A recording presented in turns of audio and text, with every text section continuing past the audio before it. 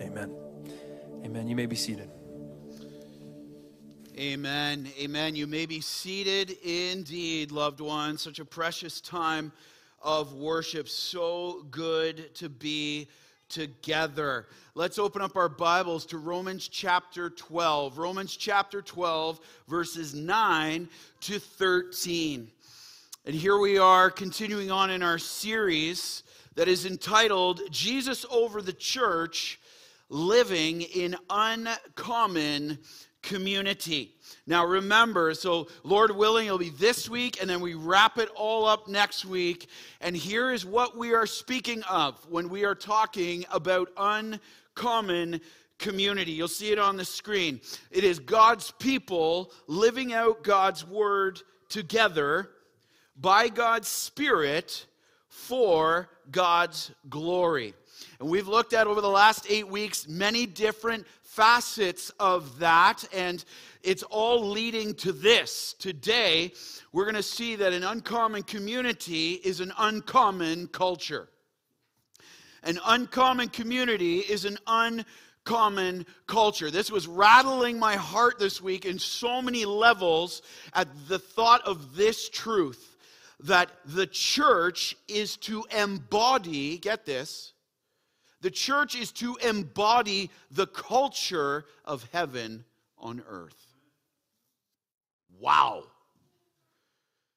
I'll say it again. Just let it sit there on your heart and on your mind. The church, of which Christ is the head, is to embody the culture of heaven on earth, individually in our lives, but even in our families, in our relationships, and then corporately all together. And so there's a lot of talk about culture these days. Our culture has shifted dramatically over the last 20 months. Would you agree? Since COVID-19, the way we live, the way we speak, things that we need to think about now that we never needed to think about before. So let's get on the same page, because culture is a hot button topic these days.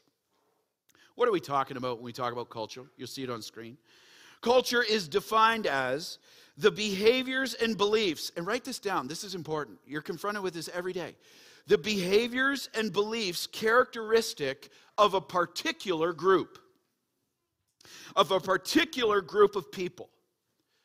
The behaviors, the characteristic, the attitudes, the actions of a particular group of people. The culture, the characteristics that make up a culture, these are the marks that show that one belongs to that group. That one belongs to that community.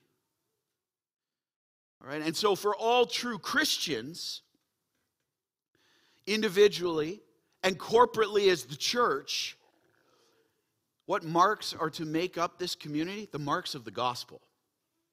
The marks of the gospel, increasingly evident in our lives, are to show that we are a part of the culture of heaven.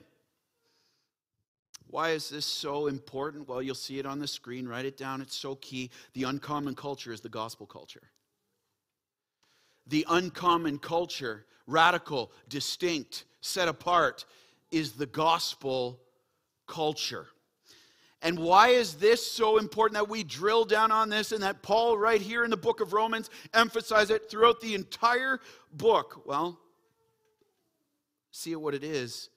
Only the marks of the gospel make us distinct from the rest of the world.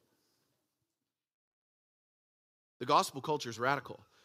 And it's only the marks of the gospel increasingly being lived out in our lives that make us distinct from the rest of the world. I love how one theologian, Russell Moore, he put it this way. He says, get this, let this sit over you. A church that loses its gospel distinctiveness is a church that has nothing distinctive with which to engage the culture. I'll say it again. A church that loses its gospel distinctiveness is a church that has nothing distinctive with which to engage the culture. He goes on to say, a worldly church is of no good to the world. A worldly church is of no good to the world. That should hit us between the eyes today, loved ones. See, because there's a problem. I think you can even see it as I read that. You start to get an idea. The problem is we don't naturally live in the gospel culture. We don't. Our flesh, in fact, let's look at what it is. Our flesh actually wants to live opposite to the gospel culture. And the result is, you can look around and see this, there's too much culture of the world in the church and not enough of the culture of the gospel in the world.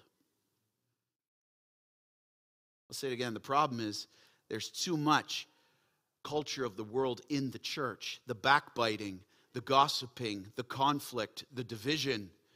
And there's not enough culture of the gospel in the world. And the impact, just look at the impact, church.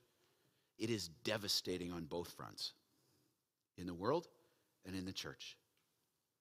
It's devastating, and you can see it all around us. And here's our big idea we're going to unpack. What we have to realize, the main nail of this sermon right here. Since we have been saved through the gospel, we must live out the uncommon culture of the gospel. Since we have been saved through the gospel, we must increasingly, in the power of the Holy Spirit, live out the uncommon culture of the gospel. And so here we are, here we land ourselves right here in Romans chapter 12. It's 57 AD, first century. And the Apostle Paul is writing from Corinth to the churches in Rome. You'll see a picture of it on the screen there. Paul's over in Corinth, and he's writing to many churches in Rome. And don't forget, look at what these churches are facing. The Roman culture is an increasingly pagan culture. These churches are facing the onslaught of a Roman culture that is increasingly pagan and godless. And Paul's purpose for writing the book of Romans is that he's writing to address a tension that's happening in the church between the Jewish and Gentile believers. How about this? Even today, he's writing to address the tension between vaxxed and unvaxxed believers. There's tension going on. It's the same thing. This is why it's so important to read the Bible in context, loved ones, because then you can identify how Scripture speaks to us today properly. Right? And so there's this tension between Jewish and Gentile Christians, and the churches are in need of both doctrinal and practical instruction on how to understand and increasingly live out a gospel culture in the midst of a pagan culture that was increasingly hostile towards them. Increasing persecution coming against the church. So I love the book of Romans. The first 11 chapters of Romans are all a doctrinal treatise of the gospel. It's unpacking the gospel. And then the last chapters 12 to 16 of Romans, chapter 12 is the pivot, where it teaches us the practical instruction on how to live out that doctrine. All right, and so here in our text today of Romans 12, 9 to 13, we see how the gospel is to be lived out in the daily life of God's people with one another. I love how one commentator put it. He says, starting in Romans 12, these are the family duties that we have towards each other. Right here. The family duties of the family of God that we have towards one another. And right here in Romans 12, this is a summary of the life or the community that is pleasing to God. And it summarizes everything that we've been unpacking over the last 8 weeks. They can all be summarized right here in Romans 12. He's bringing it all together, the uncommon culture of the uncommon community. It's the summary of it all. And here we see 3 marks of the uncommon gospel culture that Jesus... Hey, be encouraged, loved ones, be encouraged. 3 marks of the uncommon gospel culture that Jesus promises to bless every time.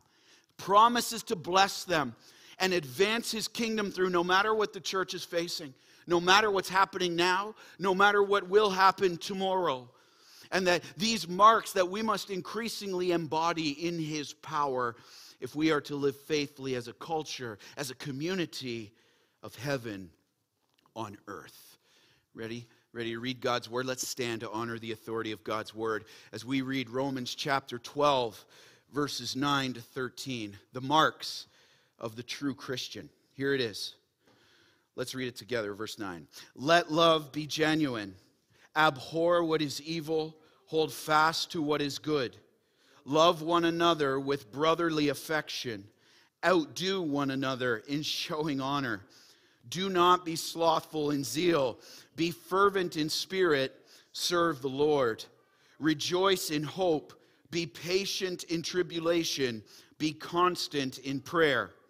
Contribute to the needs of the saints and seek to show hospitality. Let's pray. Heavenly Father, you are a good and gracious and holy God, and I thank you for your love for your church, that you would give us this blueprint of the gospel culture, increasingly, just like the first century church was facing there, increasingly living in a hostile culture. Father, I thank you for the gift of your word. Jesus Christ, we are your church. You say what you want to say to your church. Lead us through your word. Holy Spirit, lead us through the word of God. And as Olivia prayed earlier, I pray you'd find humble hearts, receptive hearts, not defensive hearts, but to say, here I am, Lord. And that even right now, we be casting off our distractions, saying, God, this is distracting me right now. And I cast this anxiety on you because I know you care for me.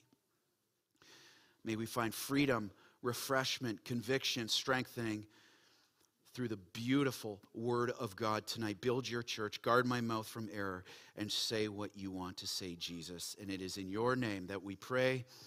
Amen. Amen. You may be seated. You may be seated. Well, the first thing we see here of the uncommon, first characteristic is this: the uncommon culture is a gospel culture of genuine love.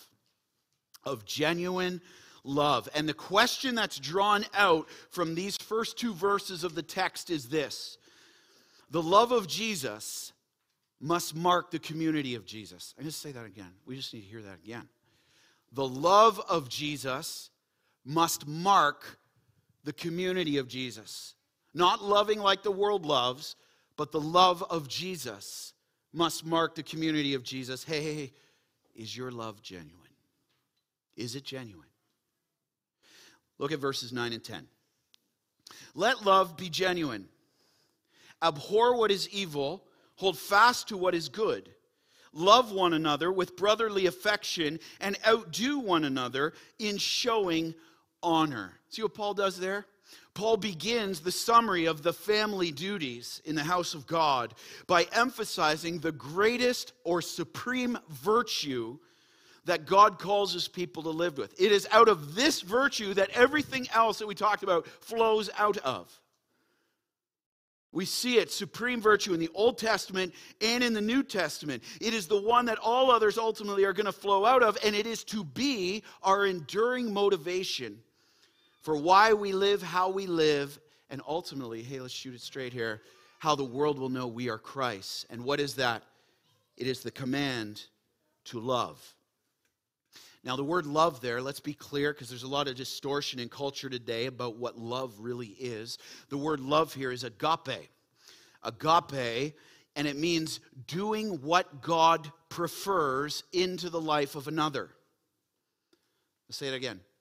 Doing what God prefers, not what you or I, our flesh, may want to prefer, but what God prefers into the life of another, in our speech, in our thoughts, and in our actions. It is a supernatural, God-given, God-driven love for one another. Now, I want you to notice, did you notice something from this text? I want you to notice how we are called to love one another. What does it say? Love one another superficially. Nope. Everyone say it's not there. It's not there. Yes, love that over here. It's not there. It says let love be genuine. That word genuine there, circle that. It means this. It means sincerely. Love one another sincerely. Love one another with purity. Let's drill down a little bit more. It means love one another and not putting it on. Just putting on a good face. It means to love one another without hypocrisy. To love one another without selfish motives behind why you're serving someone else.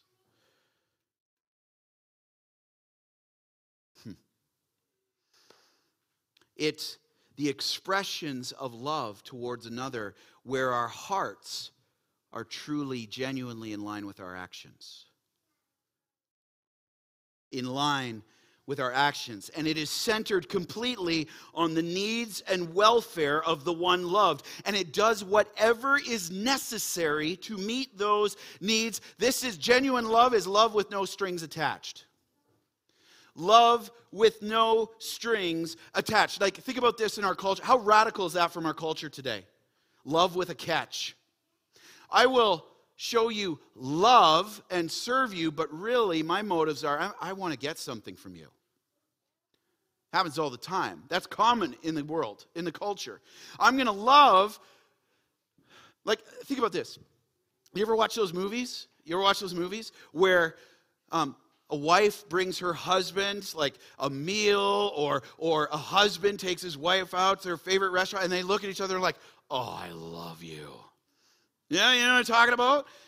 Well, how many times do we say, oh, I love you? But we're like, I actually love how you make me feel. Let's examine the motives of the heart. That is not a genuine expression of love. Sure, you may like what happened there, but really is your love for that person. What are you communicating when you say that? I'm glad I got something out of this deal. Genuine love is love with no strings attached.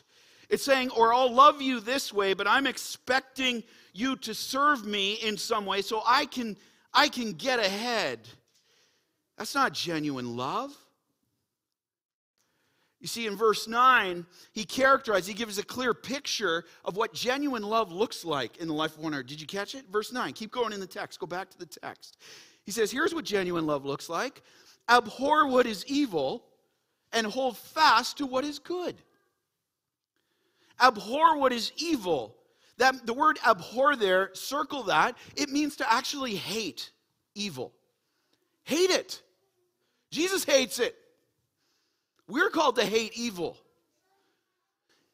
Hate or detest or actually be horrified by the thought of being hypocritical in your love for one another. Be horrified at the thought of grumbling and complaining. Let the thought of gossiping or slandering someone else in the church be horrific to you. Or the thought of you self-promoting yourself to push and get ahead as this culture just so exalts. God says, let it be horrific. It is putrid. It is corrupt. That's convicting. He says, abhor what is evil. And the word evil there just means wicked or morally corrupt. And he says, what does he do? So we abhor that. We hate that. But he says, here's a mark of genuine love. You hold fast to what is good. Hold fast there means to intimately cleave to, like for dear life. Hold it close, so close. Intimately cleave to what is good. Now, what is the good? Because good can be subjective in our culture today, right? So we need to get God's idea of what goodness truly is. Write this down. Here's what that word good means. Ready? It means what comes from God. Hold fast to what comes from God. Hold fast to what is honorable and acceptable to God. Not what this culture says is acceptable. Not what your flesh may say is acceptable in that moment. What God says is acceptable. Intimately cleave to that. And what sort of things? His word. If our love for God is genuine, our love for His word will be genuine, increasingly. Because it's His power at work in us to produce that. Cling to His words. Hold fast to the actions that He does. The words that He speaks. Hold fast to the thoughts that He has. And to the love that He gives. If I could sum it up, I'd say it this way. You'll see it on the screen. To hold fast to what is good is to hold fast to God Himself. To hold fast to what is good is to hold fast or cling intimately to God Himself in abiding, remaining. John 15, 4 and 5, Jesus says, abide in me, for apart from me you can do nothing. And you see this genuine love? Let's break this down. It means loving what God loves in how we treat each other and how we think about each other and hating what he hates. I love how one commentator, Tony Merida, put it this way. I was blessed by this in the study this week. He says, love is not genuine when it leads a person to do something evil, allows a person to do evil, or avoids doing that which is good. There's genuine love right there. Let's break this down. Love is not genuine when it leads a person to do something evil, into sin. Leading someone, A-okaying sin in another's life. Leading them into sin. Jesus has strong words for that in the Gospel of Matthew. But also, notice this, love is not genuine when it allows a person to do evil. So often, in the name of quote-unquote love, we see a brother or sister walking in sin, and we're like, man, I just care more about them loving me and protecting that relationship than actually showing genuine love and lovingly correcting them through God's word and speaking the truth in love. I see that person walking in sin, but man, I just don't want to around because I love myself so much. My fear of man is kicking into high gear. I can't stand the thought.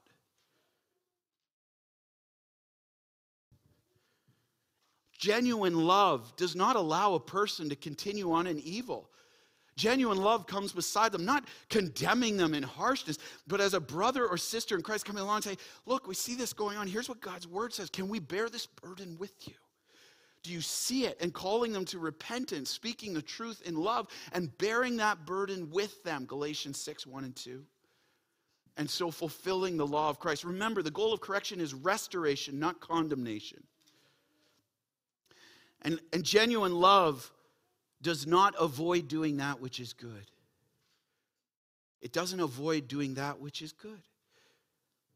And from this, you see right there in verse 10, our love is to be genuine. Go back to the text. It says we are to love one another with brotherly affection. That means, here, the picture is of a family. Of course it is. It's the house of God.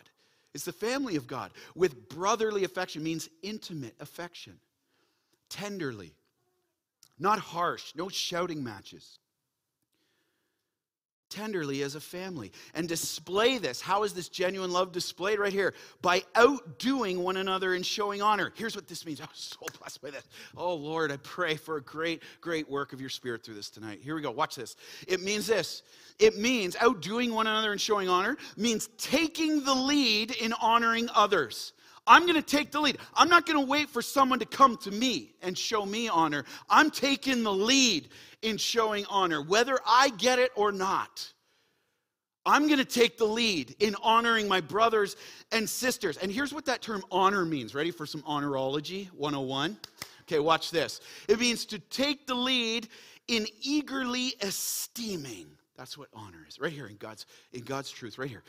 Eagerly esteeming. That means affirming the value or worth of another. Wow. What a culture. Look at the culture of this world. Affirm and eagerly value and honor yourself. God flips that on the head. You don't think the gospel culture is radical? It's like, no. You take the lead. I take the lead in honoring and esteeming and affirming the value of others. From the youngest child to the unborn baby to the oldest adult. We are to affirm and honor the value of another. Would you say that's radical? So would I. So would I. Not honoring ourselves, not promoting ourselves, but of others showing genuine appreciation of one another. Hey, loved ones, when's the last time you truly showed some genuine appreciation? Not flattering your brother or sister in Christ, but genuinely appreciated them. Say, you know what? This is what I see God doing in you. I just want you to know it's such an encouragement. And don't expect to get anything back and say, well, I see this in you. No, don't. Just let love be genuine. Right? Let it be genuine. And it's amazing. I love small groups. Small groups are amazing for this. In our small group on Wednesday night, it was like literally going around the circle. It was at testimony after testimony after testimony of this very thing, and it was astounding. what Jesus did with that. Oh, praise the Lord. You're putting others first in word, in thought, in action. The gospel culture is to be a culture of honor and affirmation. Now just think. Just look at the contrast. You think the world would notice this? If the church lived this way in the power of Christ? See, it's completely radical and it's completely beautiful. And the culture promotes the exact opposite of these things. Hold fast to the things of this world, not the goodness of God. You know, fake love. Love with a catch. You know, love your spouse, that's great. You get a spouse, you have a boyfriend, girlfriend, that's great. But as soon as they stop meeting your needs, you can bail on them and go get another one. It's love with a catch. It's not genuine. It's not the love we are called to show. Oh, your brothers and sisters in Christ, oh, you got a little conflict? Just hop churches. It's only a matter of time before you have a conflict in the next one. Like, who are we kidding? Love that is genuine is love that sticks. There's no catch. There's no catch.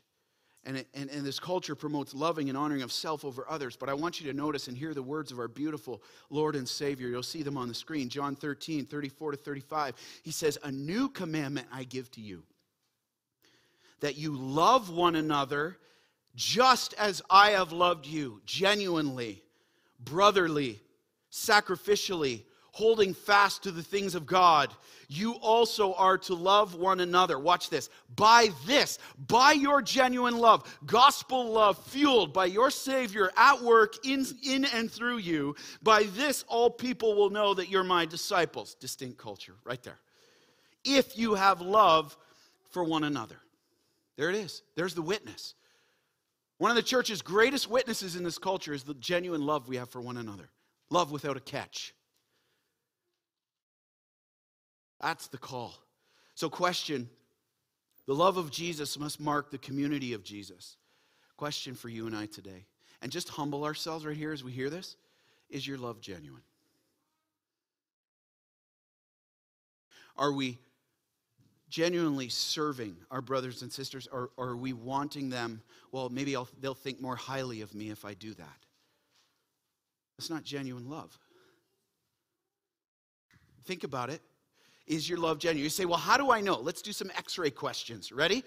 Little biblical counseling. Let's go right from the text. X-ray questions. Number one, how do we know if what I'm about to say, if what I'm about to speak is coming out of genuine love? First question is this. Go right from the text. Is my love for others more centered on myself than on them? Am I doing this so I can get ahead in their eyes or in my own? Am I doing this to get something from them ultimately? Whether they think better of me, whatever it is. Is my love for others more centered on myself than on them? Loving with a catch. Okay, secondly, x-ray question. Am I entertaining evil instead of abhorring it? You see, the abhorring evil is a mark of genuine love for the Lord and genuine love for our brothers and sisters in Christ. Am I entertaining evil in my speech? We talked about corrupt speech a few weeks ago. How's it going, loved ones? How's it going, Hope Ottawa? Am I entertaining evil? Well, you know, that's God's word, but I got my own way of doing things. Or am I abhorring it? In my actions, in my thoughts of myself or others, in my entertainment, in my self-promotion. Hey, can I just clear this up? Self-promotion, pushing your way to the front, never comes from a place of genuine love for another. Ever. It's a love for self that's driving it. That's so common in the rest of the world, isn't it? Okay, third x-ray question. Ready? Am I holding fast and clinging to God or the things of this world? Am I holding fast or clinging to God, just like the text says, or am I holding fast and clinging to the things of this world? Am I loving what God loves increasingly? His word, His presence with me? Am I loving prayer and communion with God, the worship of Christ? Or am I loving my status in this world? Am I loving my sports? Am I loving my entertainment? Am I loving my job? Am I loving finances? And every time I have a choice between the two, I'm going here. I'm chasing the things of this world. And God, I'll get to Him later. Which is it? Here it is. Last X-ray question right from the text. Am I taking the lead? Am I taking the lead to eagerly pursue honoring others? Or am I seeking honor for myself? Am I taking the lead? Say, hey, I want to pray for you. Hey, I saw this happen. That's amazing. Praise the Lord. I see God at work in your life. Yes! Affirming the value of them. I'm so thankful you're here. From the youngest child to the oldest adult, am I honoring others? And loved ones, remember, there's no condemnation for those in Christ Jesus. But as the Lord reveals this, repent. Repent. Repentance is the path to joy. Repentance is the path to life, freedom, peace in Christ. And then request. Ask the Lord, Lord, strengthen me to love you more and to love my brothers and sisters genuinely. And He will. He will. It's His desire. And then respond in obedience in His power. See, the uncommon culture is a gospel culture of genuine love. And from this is a culture of, ready? Here it is. A gospel culture of fervent service. Fervent service, of course, because this is the overflow of a genuine love. Fervent service. The service of Jesus must mark the people of Jesus. Hey, question. Are you serving fervently? Am I? Let's read 11 and 13. Goes on to say, do not be slothful in zeal, be fervent in spirit, and serve the Lord. 13, contribute to the needs of the saints. Here's an evidence of that service. Contribute to the needs of the saints and seek to show hospitality. See, Paul says that the genuine love that we have for one another is to manifest itself not in slothful service to one another. The word slothful there, circle it. Here's what it means in the original language. It means to be lazy. To be lazy in the household of God. To be indifferent to the needs that are around. Yeah, I know they need that. No thanks. To be reluctant. Well, you know what? Yeah, I see that need there, but I got so many things that I think I just need to get straight in my own life first. And even though there's these needs, it means to be, or ultimately, disinterested. Disinterested. And okay, there's the church, there's my brothers and sisters, the needs that are there. It's not really my thing. Okay. Rather, notice the text. Genuine love for Christ and our brothers and sisters is shown. It shows itself through zealous and fervent service to the Lord by serving one another. Right from here. By serving one another. And let's get clarity on what zealous means. Because when you think zealot, you're like, that's like a crazy person. No. Watch this. The word zealous here, circle it. It means this in verse 11. Zeal means diligent effort that elevates God's priorities over the priorities of self. That's awesome.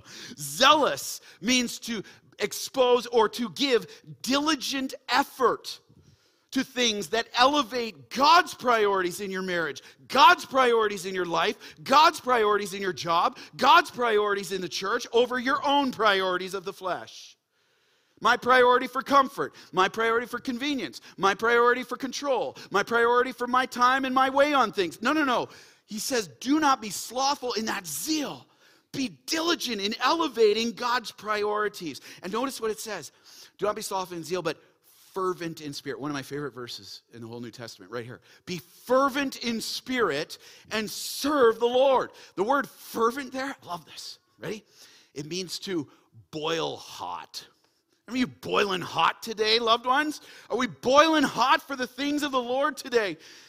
Man, COVID tries so hard, and the enemy tries so hard to let our love for Christ grow cold. Are we boiling hot, fervent in spirit, to burn with passion and commitment in service to God? Now, let me get some clarity here. When you hear zealous, because we're like, yeah, I'm all in, and then I'm doing my own thing. Watch this. This is not what he's talking about. Watch. Clarity, the word fervency here doesn't mean you're out of control. How do you know it's God-given fervency of the Holy Spirit? It's under control. Fruit of the Spirit is self-control. All right? It means we're under control, under the influence of the Holy Spirit. We don't lose control, as John Stott said, we gain it. We stop pushing our own way and agenda that the fervency can, even a good thing that fervency is, can lead to us pushing our own way. I got to do this now. Oh, I'm on fire. I got to get this. And then we start getting angry when God's timing doesn't work on our time frame. When God's ways aren't our ways. We start getting upset with that. See, watch this. This is important. The word fervency here means heat under control.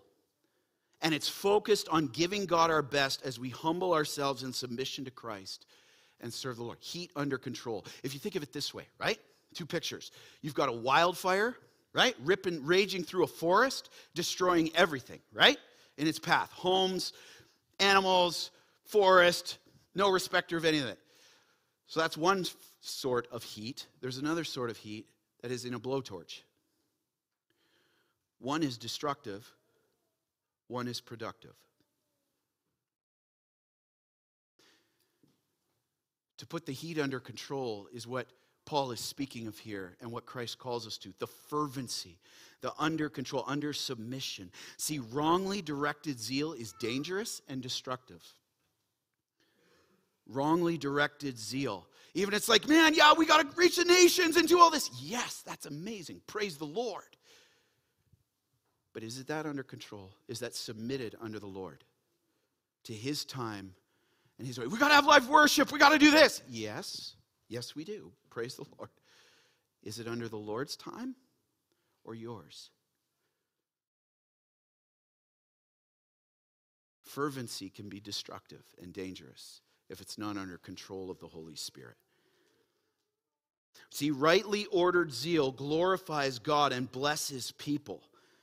Not just, and here's what he's talking about here. Don't just be fervent, loved ones. We are called not just to be fervent for the ways that we want to be serving. Well, I want to serve this. So when they get a men's ministry, I'm in. No. What's God put in front of you right now? It's fervent for every opportunity he puts in front of us. Not just fervency for how we want to be serving. Rather, it's serving fervently in any way Jesus gives opportunity to serve him. And this church, as Olivia announced earlier, there's a whole bunch of different ministries to jump in. Welcome ministry, registration, setup, production, Hope Kids, worship, website. And I just love seeing this increasingly happening in this church. Just stepping in, saying, I'm there.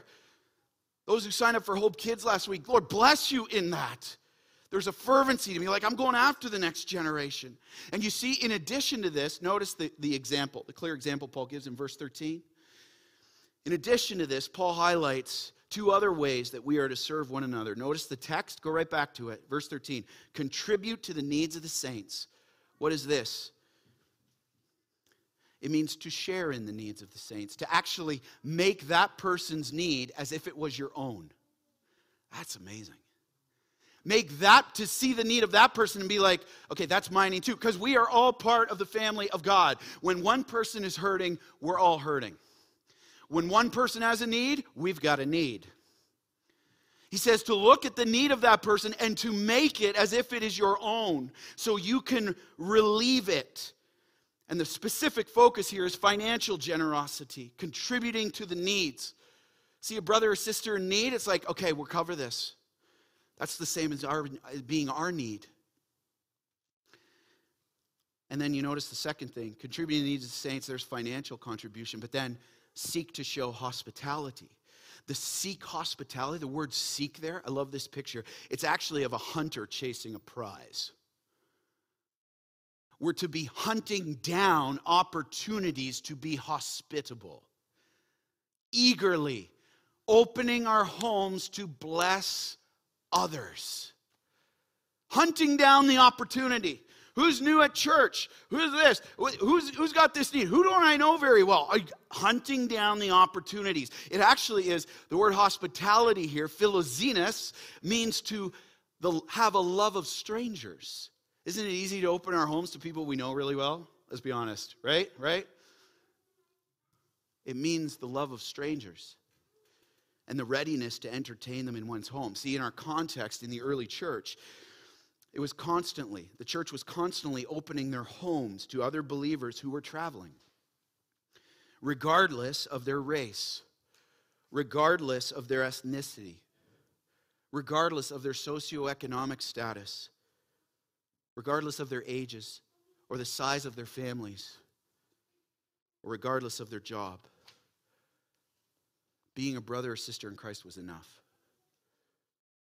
No cliques. Is it enough for you and I today? It's a step out of our comfort zone, isn't it? But is it enough? We're called to have it as enough. And the motivation, what's our motivation for this? Look at God's hospitality towards us. There's our motivation. Look at the hospitality of God Almighty into your life and mine. Hospitality is the very character of God. The very character. He welcomes us to come to Him. That's why Romans 15 goes on to say, welcome one another as Christ has welcomed you into His family for the glory of God. Hospitality is the very character of God. Hey, question, loved ones. Do you think the world would notice this today? We did this today, especially in our culture today. You bet they would. The common culture promotes and celebrates the opposite of this.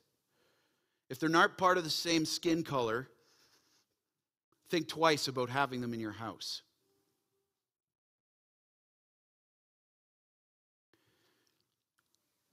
It promotes laziness over fervency.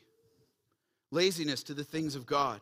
Serving of self over serving of Christ. But notice this, what the words of Jesus right here talk about fervency. Romans 10, 43 to 45, you'll see it on the screen. Jesus says this, but whoever would be great among you must be your servant. And whoever would be first among you must be the slave of all, the servant of all. For even the Son of Man came not to be served, but to serve. Fervent service. There's our example. But to serve and to give his life to the point of death, pouring himself out as a ransom for many. When he came to earth and lived a perfect life for 33 years as fully God and fully man. And he went to the cross, taking the wrath of God, that he would welcome us into the family of God for all who repent of their sin and confess him as Lord and Savior. And he died and rose again 3 days later, defeating sin and death for all time. And now he stands ready to forgive and give eternal life to all who call on the name of Jesus Christ. Welcome to the hospitality of God.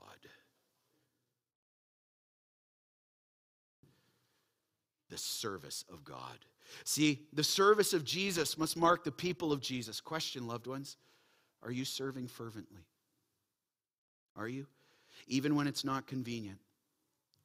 Even when your ducks aren't in a row yet. Even when it's not in your comfort zone. Even when you're not feeling like it. Even when you're busy with other things. Are you still fervent in your service to the Lord? We're commanded to be. We're called to be. As Jesus was. See, and loved ones, COVID-19, these last 20 months, let's speak to the culture for a moment, has put fervent service to the test. Hasn't it? COVID-19 has put fervent service to the test. It's now easier than ever to allow apathy or complacency to creep in and stay shut in, isolated, letting your needs trump the needs of your brothers and sisters. And we must ask the Lord, loved ones, to search our hearts and repent of this. And take the opportunities Jesus has put in front of us to fervently press into him and serve his beautiful bride with our time, our talents, and our treasures. Right what we see here. We must repent and return to him. What is your next step? What is your next step? Maybe it's to serve. Stepping in to serve. Whether you're new here, or you've been here for a long time. Sign up online, hopeottawa.ca. Sign up to serve, and we'll get you plugged in. We'll walk it through with you. How about this? Or maybe it's help a family in the service. Like even as I'm looking out right now, I love the fact that as I see families come in, singles in our church immediately go and sit beside them to care for their kids during the service. Welcome to the hospitality of Jesus. It's beautiful. It's absolutely beautiful.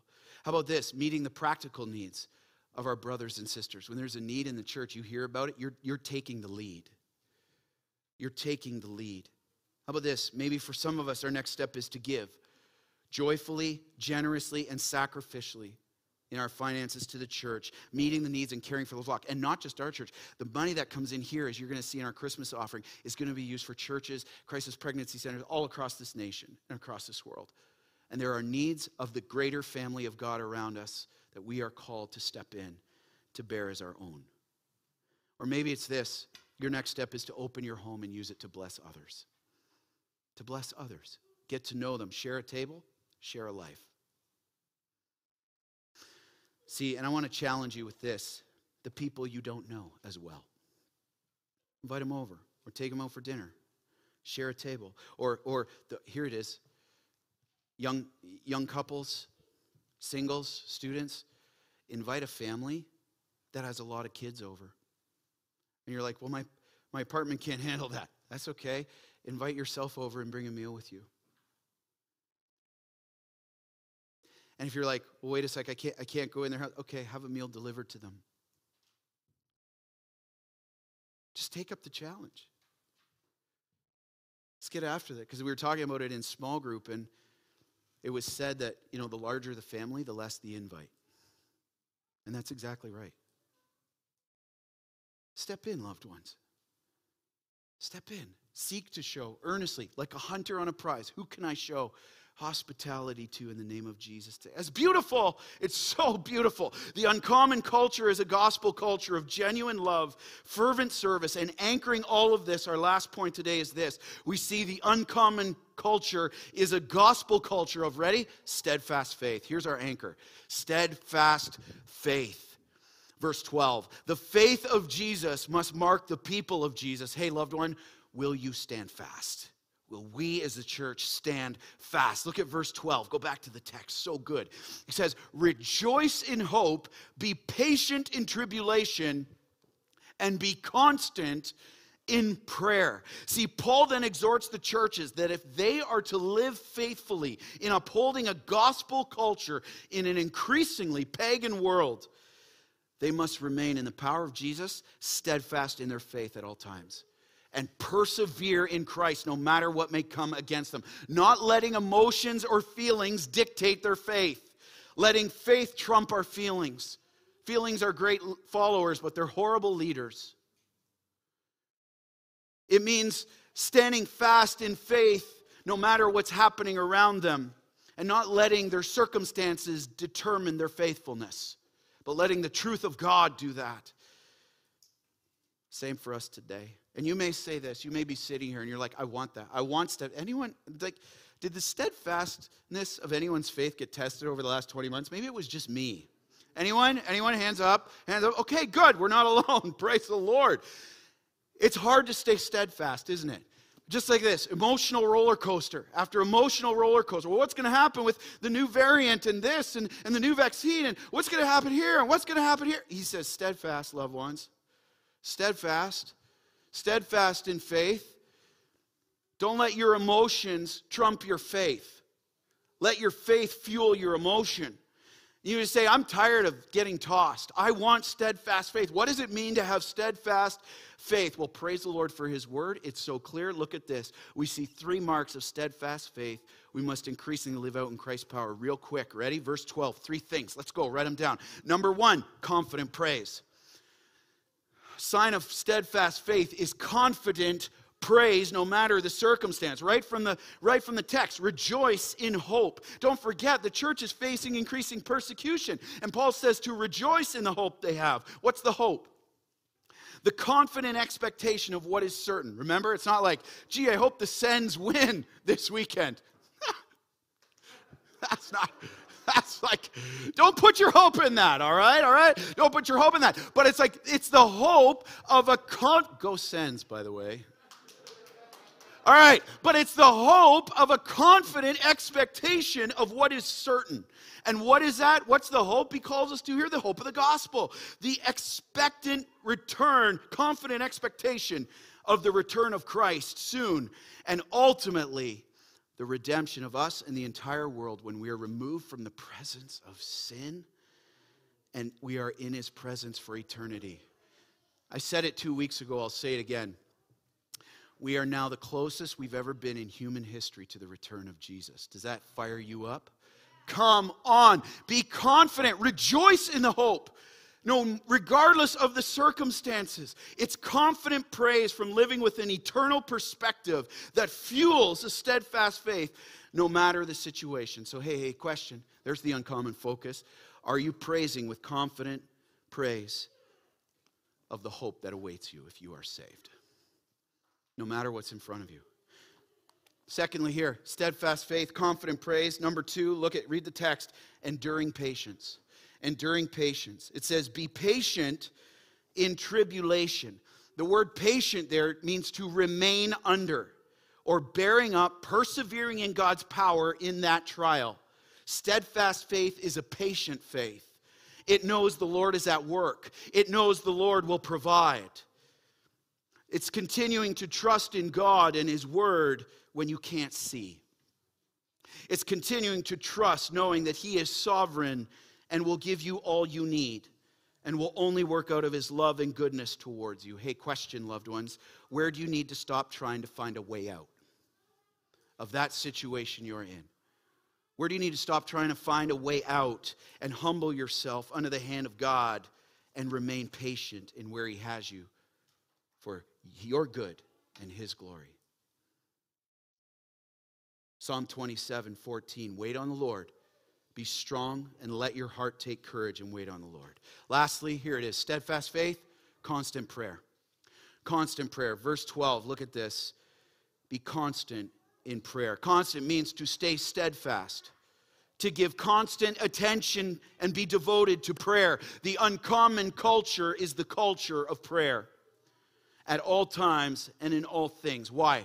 Because prayer is our declaration of dependence on God that says, God, there is no steadfastness apart from you. I will be shaken. I need you and I want you. Increase my faith and help my unbelief.